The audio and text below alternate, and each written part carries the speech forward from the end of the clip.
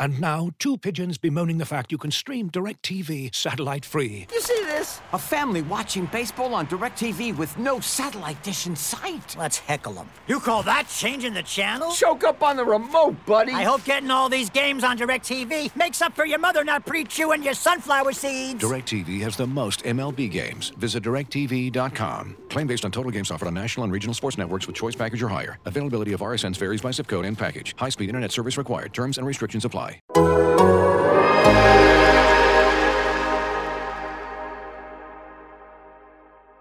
On today's episode of The Glue Guys, I'm going to ask Brian 6 burning questions about the NBA's hottest team, your Brooklyn Nets. Fired up. Get right into it.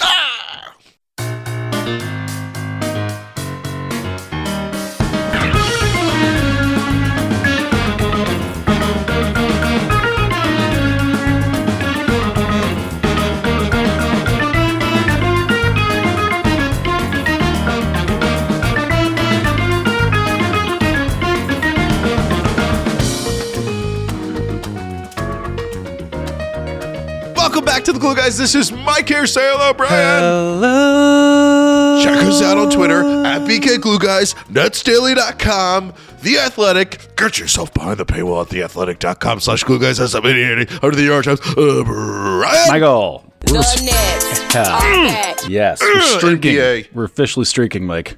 NBA. It's a real Take that, streak. NBA. You guys try to bring us down with your conspiracy theories. Yeah. This Yeah. team will not bend. No. Won't break. Well, they did bend, but they won't break. They won't break. We're on a heck of a streak, Mike. We are the preeminent podcasters of the NBA's hottest team, the Brooklyn Nets.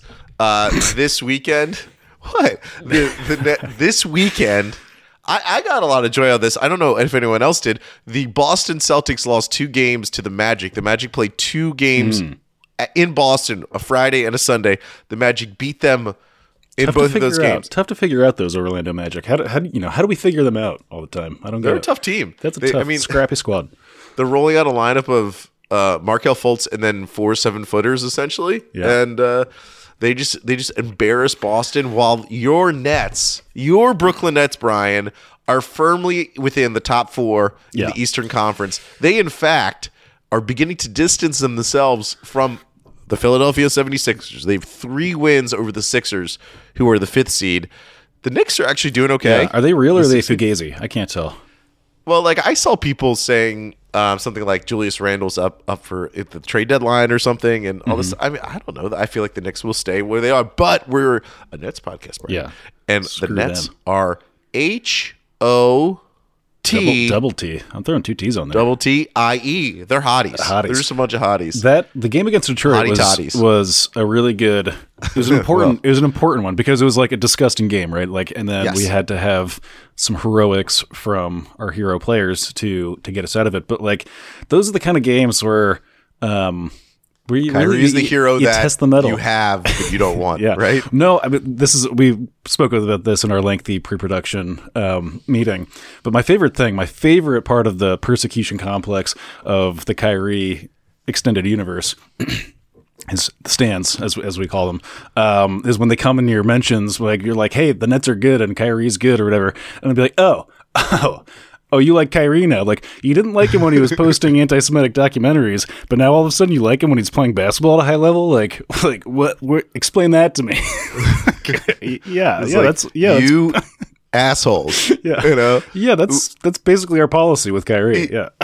If he's playing great, we'll like it would be rude to not praise him. Yeah. If he's playing fantastic. I like Kyrie Irving when he plays basketball at a high level and we win games. That's easy for me to say, guys. If that's the don't rake me over the coals with that one because I'll go with you. Well, let me ask you this. So I have 6 burning questions for you about the NBA's hottest team, the Brooklyn Nets. One of them is Kyrie definitely on this team throughout the entire season? And I will give context, right? Obviously, in the offseason when the Nets and him were haggling over a contract, and I heard a pretty key data point about that was from Brian Windhorst was on Ryan Russillo's pod, and they were talking about Kyrie, and Windhorst and Russillo were both like, the Nets offered him a contract. The thing that they put in there was a games played clause. Like they were saying, Kyrie, you need to play these amount of games. It was a legit moneyed contract. And Kyrie was just, no, I will not accept that. Yeah. So to kind of clear up a little bit of the confusion over whether the Nets even offered him a real deal or not. So Kyrie has the offseason odyssey. He has the anti-Semitic documentary that he promoted on Twitter and Instagram. And then the whole controversy that followed after that, the suspension for, I think, 9 games. Then he comes back. And I will say this, in December, here's his statistics. Ever since he kind of settled in, 29 points per game, 5 assists, 6 rebounds. Gorgeous. And game winner against Toronto. But there was still this idea that if the Nets could flip Kyrie for something real, not Russell Westbrook and 2 first-round picks, because Russ on this team would just be disgusting. Yeah. As nicely as Russ is playing, him and Ben Simmons together would just, we all know, without even thinking about it, we can see that in our brains. You know, James Cameron, director of Avatar 2, Way of Water. And writer of True Lies and and kind of Break. Incredible.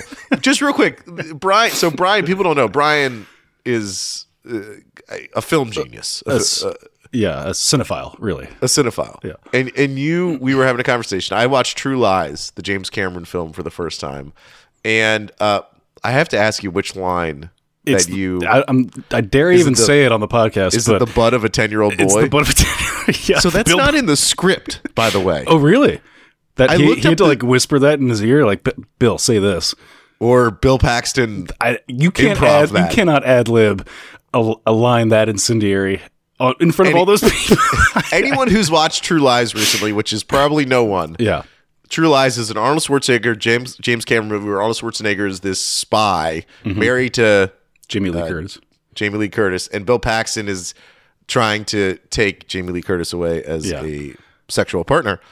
And he says, the women I am with have the buttocks of a 10-year-old boy. Yeah, and in like a good way. He says that in a good way, right? Which is very just odd. A very weird line.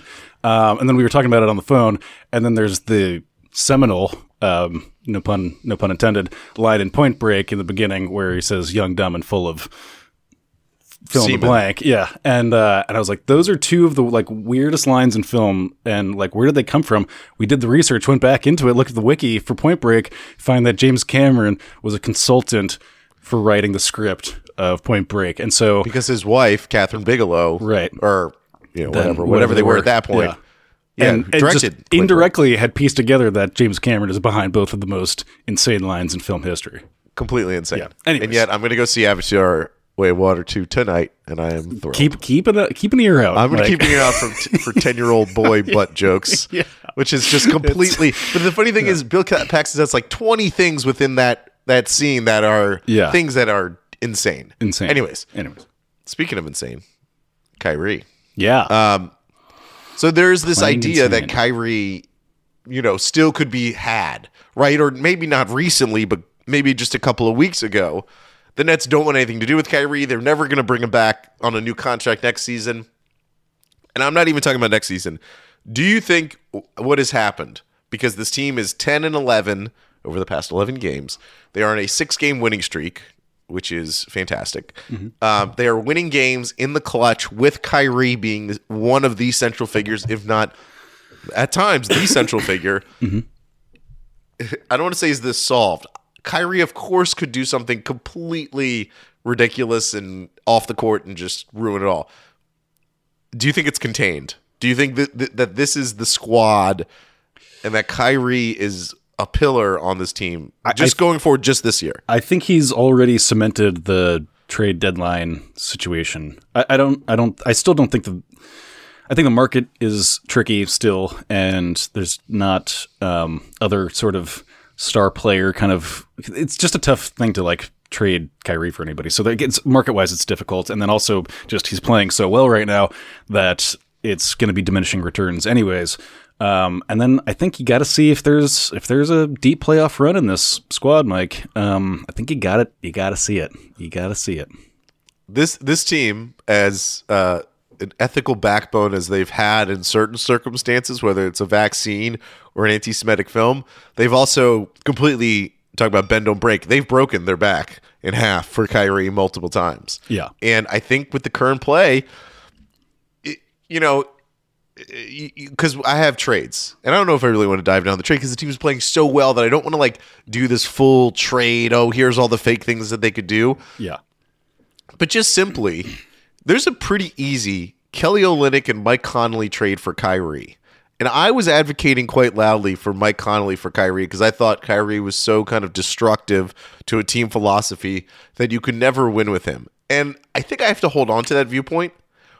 But he's been playing incredible. And this is the Kyrie experience where you think one thing, like he may think about something, the world is flat. And then suddenly I turn around and he's playing just like electric basketball defining, ball handling, insane out of the water. Like he has hit a level this month recently. I think he's shooting like 52% as well from the field within the month of December. It's hard to then be like, well, but because he's kind of a flaky guy, they should trade him for Mike Conley and Kelly Olynyk. Where you By the really way, I like lose me Kelly is- Olynyk. Why do you like it? Oh, Kelly Olynyk. I don't even. I just don't like to look at him again. Yeah, I hate. He looks like a goat. Okay, he looks just. We shouldn't do this. This is really mean, but it is. I also don't like that he's chosen to look like a goat. That's true. There is some decision making going on there. It's He not should quite get like a fade and take away the. It's not the quite facial Chris hair. Kaman, but Can I do a quick? Because he's a 3-point shooting. He's shooting 42% from three. He's not a great rebounder, but he's a semi-ish big body center who could play with Ben Simmons. That's what excites me. plus he's a true Wookiee in that he tears people's arms right out of their sockets. Yes, the Nets need someone who will injure Giannis, and Kelly Olynyk will definitely injure Giannis. 1,000% the guy. Yeah, I'm actually. That's a great point. I want to be every time I feel like we play these like really like I was watching the Toronto game, incredibly handsy defense the entire time. We seem to always be on the receiving end of just like this new standard of like you can just like if Kevin Durant's not touching the ball, you can face guard him with like basically in a chokehold. Like you can deny him the ball any which way you want. And so I'm excited to be. I want some players where we can be on the other side of that. Like we have good defenders. Don't get me wrong. Claxton advocating for himself to be Defensive Player of the Year, which you love to see. Putting that out into the world. But this is different than good defense. This is injurious, dangerous defense that people are scared of. We need a little of that. Yeah, and Royce O'Neal will do that a little bit. And he's the guy on this team that will do that. Markieff Morris will obviously do it, but he doesn't play enough to really. I don't think that's his life anymore. He seems really chill these days. He's just not about that. He's getting old, Yeah, it's hard to keep that up. He's got a load. Load of a 10-year-old's butt. Yeah, he's got a butt the size of a 10-year-old. Yeah, truly. But I mean. It's so like I so respect Giannis and the Bucks and all that stuff. What? Don't do that. They are vicious. Don't do that genuflecting. Giannis, I'm tired of that. Vicious. And I hate his brother. Oh. Which one of his Who cares? Yeah. Anyways, so you think Kyrie is like locked in, right? I think he's locked in unless there's something completely, of course. I think that for a couple of reasons, it's just he's untradeable right now, and I don't think there's a real, particularly a lot of motivation to even test that market. Yeah, I wonder because I've been thinking about the Mavericks and they're sort of disappointing at times. I continue to think the Mavericks are the team that would make a Kyrie trade. Well, they're on the Kemba Walker ride right now on that Ferris wheel. Which is like the one good game out of the entire month, but it's like a really good game. It's a really good game. Okay, so my one burning question, I think we both come on to this, is that Kyrie is locked in. He is part of this team, and he is one of the leaders on the floor, and maybe a leader off of it. From what we're told, he's a great guy in person. And so we answer that burning question. Coming back, I have a bunch more for you, Brian. Exciting. This episode is brought to you by Michelob Ultra, the official beer sponsor of the NBA. Want to get closer to the game than ever before? Michelob Ultra Courtside is giving fans the chance to win exclusive NBA prizes and experiences like official gear, courtside seats to an NBA game, and more. Head over to MichelobUltra.com/courtside to learn more. Looking for an assist with your credit card but can't get a hold of anyone? Luckily, with 24/7 US-based live customer service from Discover, everyone has the option to talk to a real person anytime, day or night. Yep, you heard that right. You can talk to a real human in customer service at any time. Sounds like a real game changer if you ask us. Make the right call and get the service you deserve with Discover. Limitations apply. See terms at discover.com/creditcard. Looking for an assist with your credit card but can't get a hold of anyone? Luckily, with 24/7 US-based live customer service from Discover, everyone has the option to talk to a real person anytime, day or night. Yep, you heard that right. You can talk to a real human in customer service any time. Sounds like a real game changer if you ask us. Make the right call and get the service that you deserve with Discover. Limitations apply. See terms at discover.com/creditcard.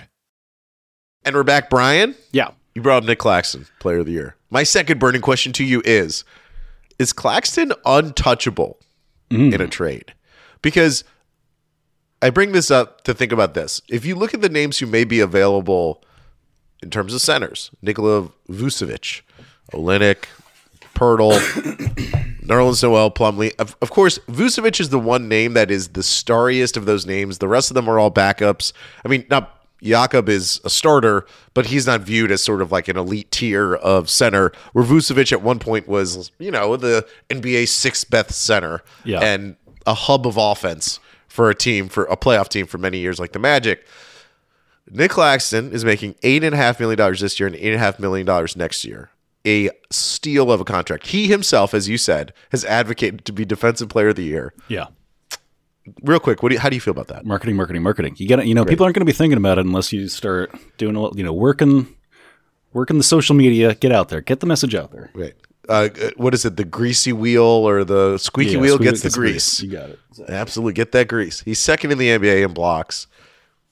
My real question to you, not only is he untouchable, is his place affirmed on this team? Meaning, do we think he is reliable enough that he is the starting center and any center move made on this team is to get a true backup as opposed to having Ben Simmons be a center for times? Because I do think Claxton is played so well and fairly consistently this entire year that I feel safe in his beautiful, beautiful arms. Yeah. I feel safe. I think there's I agree. I think he's pretty untouchable. Oh my God. What? You're about to No, I'm saying I think he's Claxton. No, I'm not. I'm 0%. I hate that you're doing this because I'm actually literally not doing it. I was just about to say I think he's untouchable. Okay. I also think historically as untouchable as a 10-year-old boy's butt. All right. now it's in a movie. I didn't do it. So literally in a film. And I'm also thinking about the historical trend of trading away Jared Allen and just trading away centers in general. But then there's also the inverse of that, which is then we tend to replace them with that 20th to the 30th pick.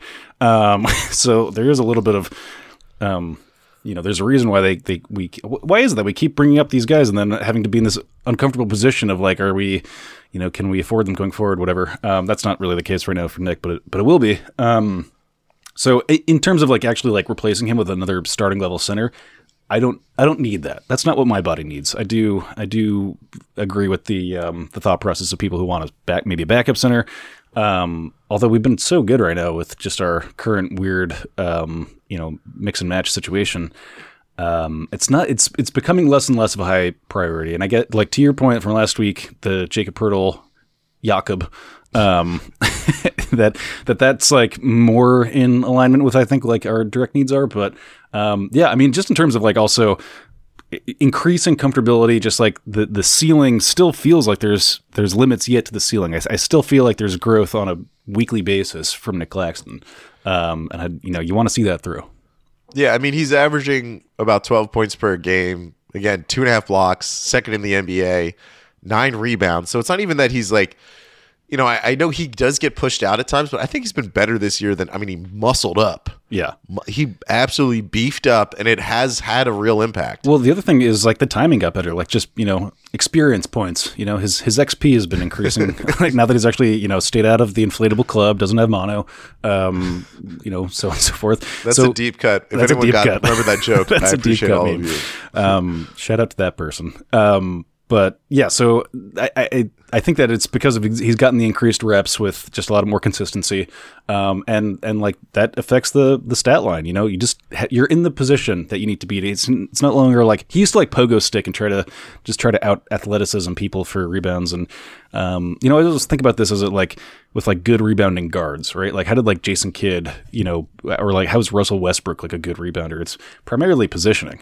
Well, it's primarily Steven Adams blocking.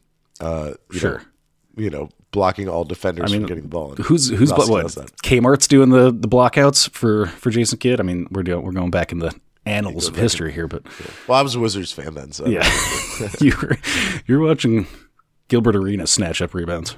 So I've been trying to think about. We talk about this a lot. Like, where's Claxton on the center tier? I mean, there's the Embiid, Jokic, whatever, right? There's a Domantas Sabonis tier where he's kind of by himself because he's not that great defensively, but he is a tremendous hub of offense for the Kings. Claxton's just in that, like, the Clint Capella range of I'm reliant on a guard or someone in a pick and roll situation getting me the ball and letting me dunk it, but I am very reliable dunking a basketball. I think he has the highest, you know, field goal percentage in the NBA or something like that, which is nothing to scoff at. No. Do not, Brian. No scoff. I don't want you to scoff. Pre-scuff. Pre-scuff. He's been playing great, and defensively, his versatility. Like we saw it. What was it? The Detroit game where he blocked that final shot, where Detroit shot, and like that is an unusual move for a center to be that mobile and that athletic. The thing that interests me, which dovetails into my third burning question for you. I think the center question is really over whether Ben Simmons is going to be good enough consistently, because he operates at this team backup 5 at times, whether it's him or Markieff. I mean, Markieff gets some minutes, but where are you emotionally with Ben Simmons? Because I've been trying to figure out how I feel. There's obviously he's been improving, and then he got hurt, and then he came back, and there's been some moments. Yeah, but you still kind of look at that stat sheet, and you're like, oh, he scored 6 points. Yeah. And he's only shooting the ball within 4 feet of the rim. Yeah. Yeah, I don't know. I mean, like, I've also, and this is a good thing and a bad thing, but I've, like, keyed into him less. Like, it's just, like, less of a storyline of, like, how good is Ben Simmons, which is a good thing. I mean, if he stays at this level, I mean, as long as the W's keep happening, I'm okay with any version of Ben Simmons. But as soon as you know, take 3 L's in a row or something at some point, all right, then the storylines reemerge anew, and we start, like, you know, playing blame game, and that stat line is going to be an easy thing for people to point to, be like, hey, where's the production, you know? This win streak, or 10 out of 11, is the best thing for Ben Simmons to just kind of, like, he just needed to fly under the radar for a 2-month period of time to improve. I do want to see what, like, when they sat everyone against the Pacers, I want to see more of like another game where Kyrie and KD sit, and just what is a full Ben Simmons, everything is kind of on you to run an offense, what that looks like. Mm-hmm. I don't even know if that's like the most helpful thing for this team, because he's still, I mean, he just, you know, as much as my heart, I want the best for Ben. I just want him to be happy and contented on the court. What a philanthropic sentiment. If I'm being my cold-blooded capitalist, though, and I'm looking to trim fat because that recession's coming, Ben scoring 6 points a game does impact the team overall, because it forces Kyrie and KD to be ultra-efficient 30-point-per-game scorers by themselves, by the amount of minutes that Ben plays. So I do think when we tie in the center question, it's like, if Ben Simmons can get to a point where he's doing the 12 points per game, even that difference, or 14, whatever number we want to say, that is going to help your Brooklyn Nets. Yeah. I mean, I don't know if he'll get there. The other part of it is that, like, we're basically averaging 60 points this month between Kyrie and KD. Like, offense it's pretty much taken care of. Like we've got a lot of that, which is partly why the Ben Simmons fit seems to be working. It's just like how much is it a problem that you just get your 6 points on whatever 70% shooting? Like if that, I mean that's not his number presently, but like let's get that up there. Like get him to Nick Claxton numbers. Then it's just not. It's not a huge need. I mean, again, that changes like overnight if, Kyrie has to miss games or Durant has to miss games. But while we keep winning, while it's the current paradigm, it's not that big of a problem right now. Well, and that's the other thing I kind of wanted to bring up because we are going to obsess over trades. You're always going to think about how you can improve the team. But think about the Nets rotation right now. Kyrie, KD, Claxton, Royce O'Neal, Joe Harris, Seth Curry, Ben Simmons, Yuta Watanabe, TJ Warren, Markieff Morris gets minutes. Cam Thomas gets minutes. Edmund Sumner gets minutes. It's a lot of dudes. Yeah. And this team is very deep when everyone's healthy. Yeah. I mean, the fact that TJ Warren, who I've been very impressed by, in the coming back, having not played for 2 years. Yeah. Pretty sharp. Yeah. I like watching him play. He's got a super weird, we talked about it, but it's a super weird game. It's pretty enjoyable. And the shot itself has like no arc to it. It's just a real dart, Yeah, it's such confidence. Yeah. Ultimately, he knows what he's going to do. The fact that Jacque Vaughn, if he starts, let's say you start KD, Kyrie, Ben Simmons, Royce O'Neal, and Joe Harris, or Claxton instead of Joe Harris, off the bench you could bring in Curry, Joe Harris, Yuta, TJ Warren. That's just a lot of veteran scoring reliability. It does go back into the trade discussion of, then is Seth expendable? Is Joe Harris expendable?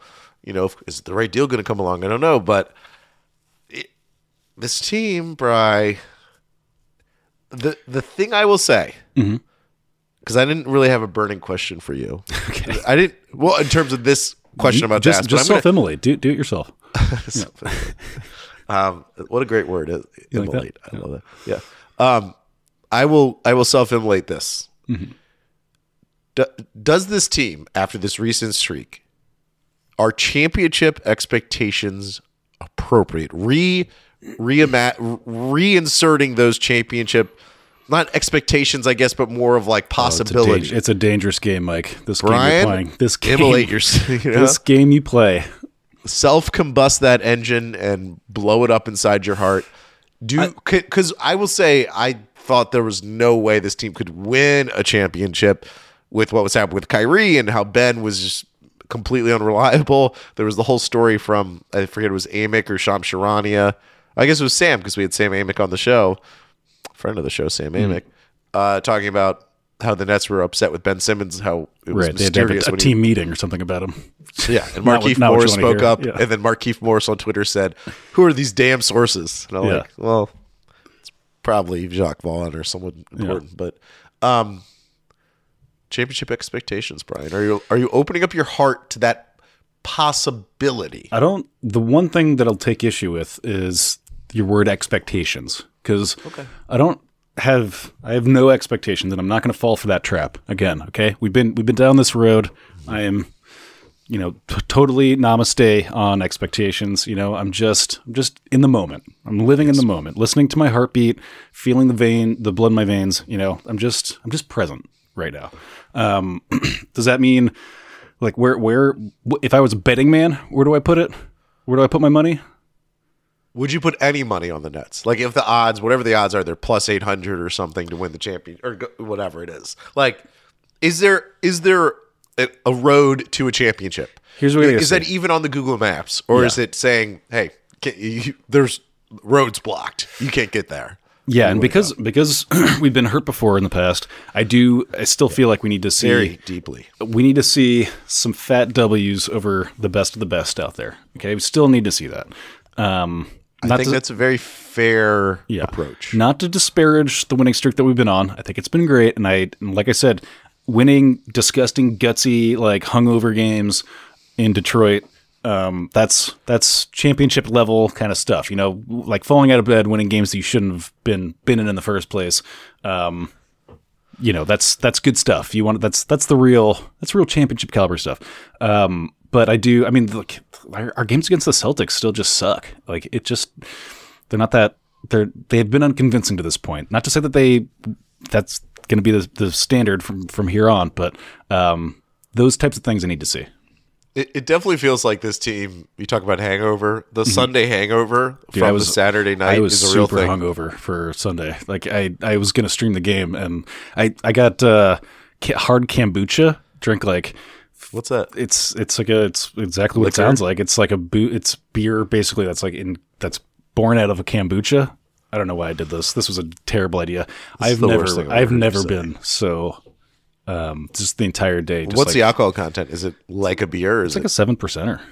Okay. Yeah. Right. It's not nothing to scoff. Don't scoff, Mike. I am scoffing at the entire concept that you're drinking alcohol kombucha. I know it's really bad. It's too on brand. The Nets, I think, were drinking that. I mean, the Pistons game, they were down by 19.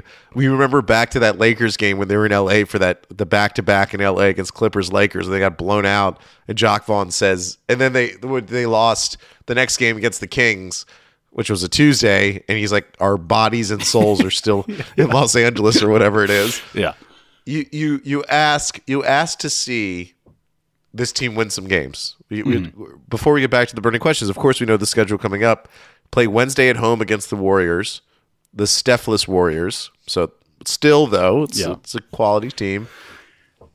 And then a Friday night game against the Bucks at home. And then they go to Cleveland on the Monday, the day after Christmas, and they play the Cleveland Cavaliers, a very competitive team.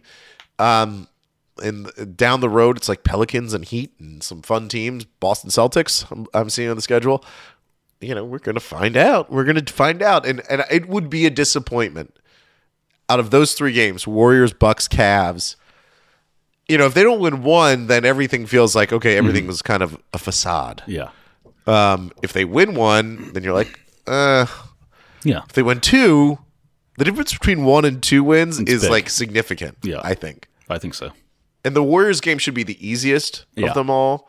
But still the Warriors and the Bucks. God, if they could beat the Bucks, like if they go 1 and 2, but they beat the Bucks, the hype train is still real. Yeah, I'm going to be. Yeah. On Christmas Eve, I'm going to be enjoying some eggnog. Okay. Some victory eggnog. I heard it out. Burning question for you: who do you trust most on the floor of these role players? Joe Harris, Royce O'Neal, Yuta Watanabe, Seth Curry, and I threw TJ Warren in here. I know it's a little it's just a little early, but I'm throwing TJ in there for now. I'll let you pick 2 of those guys. Wow. So Joe, Royce, Yuta, Seth, and TJ Warren, which is essentially the bench starting wing role playing crowd. This is interesting because there's been a conversation on the Discord. Shout out to the Discord.gg/GlueGuys. But don't tweet about it. Did you see the whole Twitter policy where you can't promote other sites like Mastodon? Oh my gosh! Actually, Discord is left off the list. You can promote anything on Discord. Yeah. There's kind of a conversation, or has been a time, chopping up Claxton Hampson. That happens a lot. That happens every day. We should make a whole channel for that. But whether Royce O'Neal is really actually good at defense, or is it just a optics thing? Royce O'Neal haters. I know. It's an interesting. Authentically good at defense. He's not great. Yeah, he's good. And so this is why, for me, with Joe Harris and Seth Curry, when they're off, it's a big net loss, right, on both sides of the ball. Whereas Royce at least can default back into being a we'll just call it useful defender, maybe more so than Joe Harris. A little bit. He's still an assist guy. For me, I'm going to say it's Royce, and I got to tell you, Yuta gets he's been the most consistently. I mean, he had one game with was 2 points, but it wasn't like he was obviously bad or whatever. He's never been conspicuously not trying as hard. It's just is a great role player to have because he's he only does things that make you it's still unexpected every time he shoots a 3 and it goes in. And even though that's still continues to happen at an improbable rate, it's just it's just been magical so far. And until it stops being magical, he's getting all of my minutes. We've talked about this so many times before. I am really protecting my heart against. I know the fallout of Yuta. I can't believe because it can't be possible that this guy, because he is so fun, so active. You know, what was it? Jaden Ivey dunked all over his face. Yeah, didn't even care. Didn't battle Ash. I think Yuta was also like the guy who got posterized by someone last year, and it was like the number one dunk of the year. Anthony Edwards. Yeah. Yeah. But to me, that's actually a credit. It's how like Jared Allen used to get dunked on all the time. It's because he's actually trying to stop the dunks. Yeah. You want to play rim protection with the big dogs, you're going to get dunked on here and there. That's, Yeah, there's so many guys who just get out of the, like, ultimately, there's times when Kevin Durant just vacates. Yeah. I don't mean to take a shot at KD. Whoa. I mean, he also. Where'd that come from? That was out of left field. Delete it. No, but guys get, they make a business decision and they get out of the way. God, I do think there's like a pretty high % chance that like Yuta falls off the face of the earth.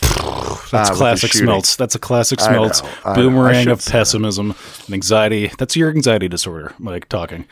He does make the right play a lot, and he's the least heat checky of any of these guys. Yeah. And that's why his 3-point percentage is so high, because he only takes it when he's wide open. I mean, he actually does. There's a few times he'll do the heat check. He's been a little heat checky. Yeah. But he's not like you talk about Seth and Joe. Yeah. They do have to take their threes, and if they're 1 for 7, that sucks. I wonder, though, if TJ Warren does become a guy I really end up trusting by the end of the year, because he is very efficient as a scorer, and that's a great thing to have on your bench if you actually have an efficient microwave, heat check dude. Seth Curry used to be the guy I trust the most, even more than Joe, and he's just kind of not been that consistent this year. I will say, though, the difference between TJ and Yuta for me is that, like, and maybe this will change, and maybe this is, him just kind of coming back and playing at a high level in a lot of minutes, but, like, TJ does get roasted by smaller guards in a way that Yuta just kind of, like, doesn't. Yeah, that's true. So, I don't know. For those reasons, that's my self-immolation for you, Mike. Yeah, I think if I'm ranking them, I don't know. I think I would still put Joe and Royce, because Joe still does enough other kind of stuff that I like it, and I do like his. I feel like Joe's been through many more battles than Yuta. I not feel like it. I know he has. Mm-hmm. And while I love Yuta, I'm guarding my heart. Yeah. And maybe that's right, because I'm kind of prioritizing consistency in my argument, and if I was going to take that off the table, I might go Seth Curry, just because, like, I mean, we talked about this before, but I'm like, what was the last time you had a 29-point game out of Joe Harris? It feels like it's been years. Yeah. I mean, again, this is a great problem to have. That we have that there's 5 guys that you can put around the 2 stars, Simmons and Claxton, that all could do something. I wish one of them was more of a straight up point guard, bro. Mm-hmm. Like we talk about Malcolm Brogdon. It's just like if the Nets had a Brogdon type, it'd be that would really, I feel like, fill a big gap on this team. Last question for you. Mm-hmm. Burning question. Please. Kind of talked about this before. Okay. Do the Nets need to make a trade? Do they need to? Now this goes into like, so there could, sure, do they need a backup center? I think they do need a more legit option off the bench, but you can maybe get that guy in the buyout market. We've seen dudes like that become available. Whether it's like a Nerlens Noel. How did Dallas just stumble into Kemba Walker situation? I mean, like, again, I don't want to be on that ride, and I'm not advocating for that, but no one, because his knee is like, even the president, Nico Harrison, who runs the Mavericks, came out and was like, after they signed him, they're like, we don't really know what we're going to get because his knee is his knee. It's basically, it's like no one has any faith that his knee is going to be good. Yeah, fair enough. I mean, need? No. I'm going to say that full-throated. Don't need to make a trade. Are there ways to improve on the fringes? Probably, but it's not a capital N need for me right now. I would be interested to know what, like, a package of Joe Harris or Seth Curry and some stuff gets you. Like, I would like to know that market. If you hear their names in the trade market, I would do my due diligence, as Sean Marks should, as he probably does, which is like, what does this stuff get me? Yeah. What does Cam Thomas get me? Nothing. The other thing too is, like, I'm wondering if there's any other, like, if there's a market for a Cam Thomas style package. I know that this is now a meme on the show of us like doing this. And by the way, when we talk about trades, it's not because like we're putting on our cynical businessman type hats, right? We got to play disaffected, GM Youth? here. Yeah. Disaffected Degeneration X. And so it's not because we, I'm interested in the Cam Thomas project, but I know like if you're a like bad team right now, and Cam Thomas could get a lot of minutes, I bet Cam Thomas wants that situation right now more than that situation. I mean, I know he definitely savors the fact that he plays with Kevin Durant and Kyrie. Yeah. But Cam Thomas he could go to Houston and start and what happens with a Kevin Porter Jr. in Houston saying, I could do that. Yeah. I could put up 20 a night if I was given the chance to do so. Exactly. I do wonder. There's just not like if you go through Hoops Hype and you look at like all the teams and all the rosters and who may be selling, there's just not that many teams that are selling because of the expansion of the playoffs with the 10 teams in each conference who are getting into the play-in / the playoffs. The fact that Indiana is competitive and not a tanking team, the Wizards don't know if they're a tanking team. I think they should be. Yeah, I think the Wizards should tank immediately. Kyle Kuzma knows that they're a tanking team. Tell you what.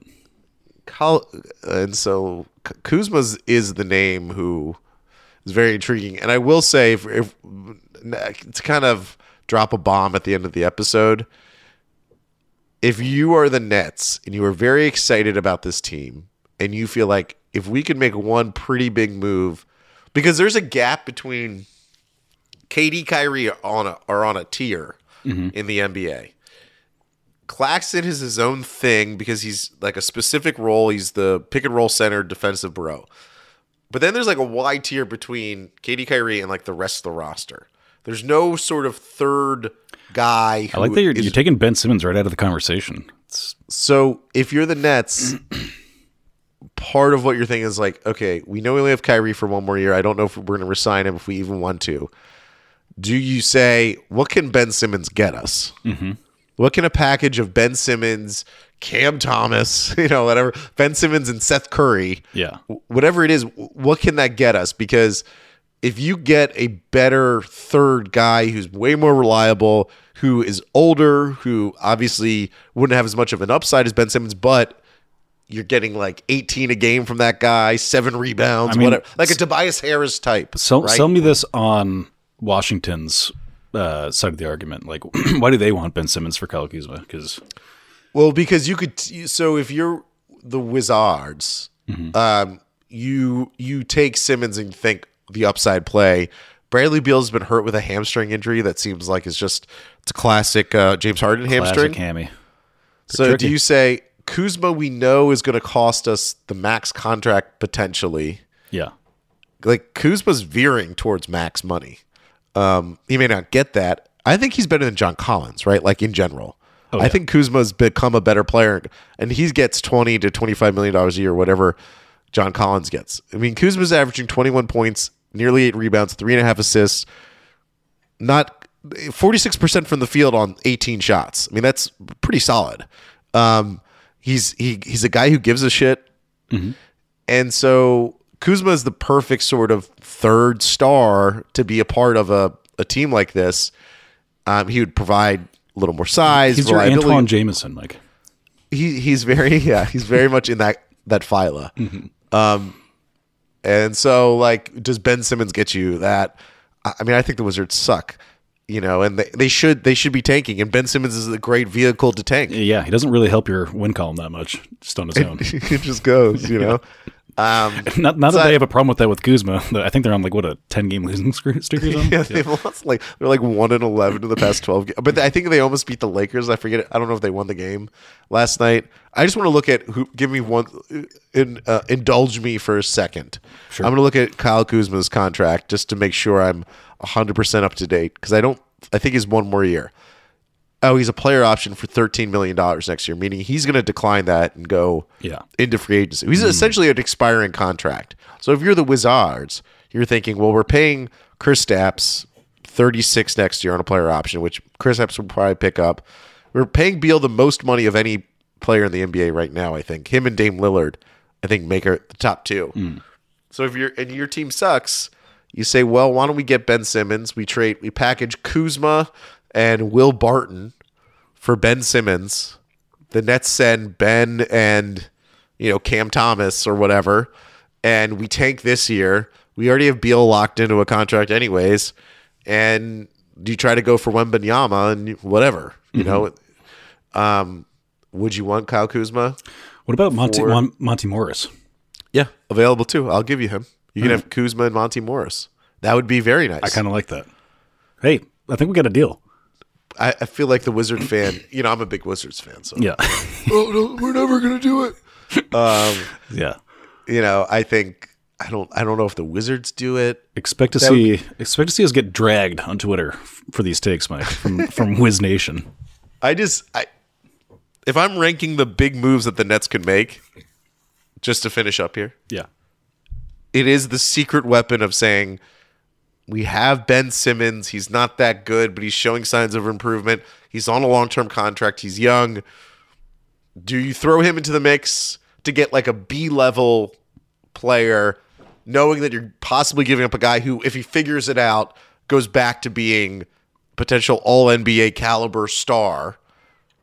But that's an increasingly unlikely scenario. Yeah, as time goes on, as time goes on, it is.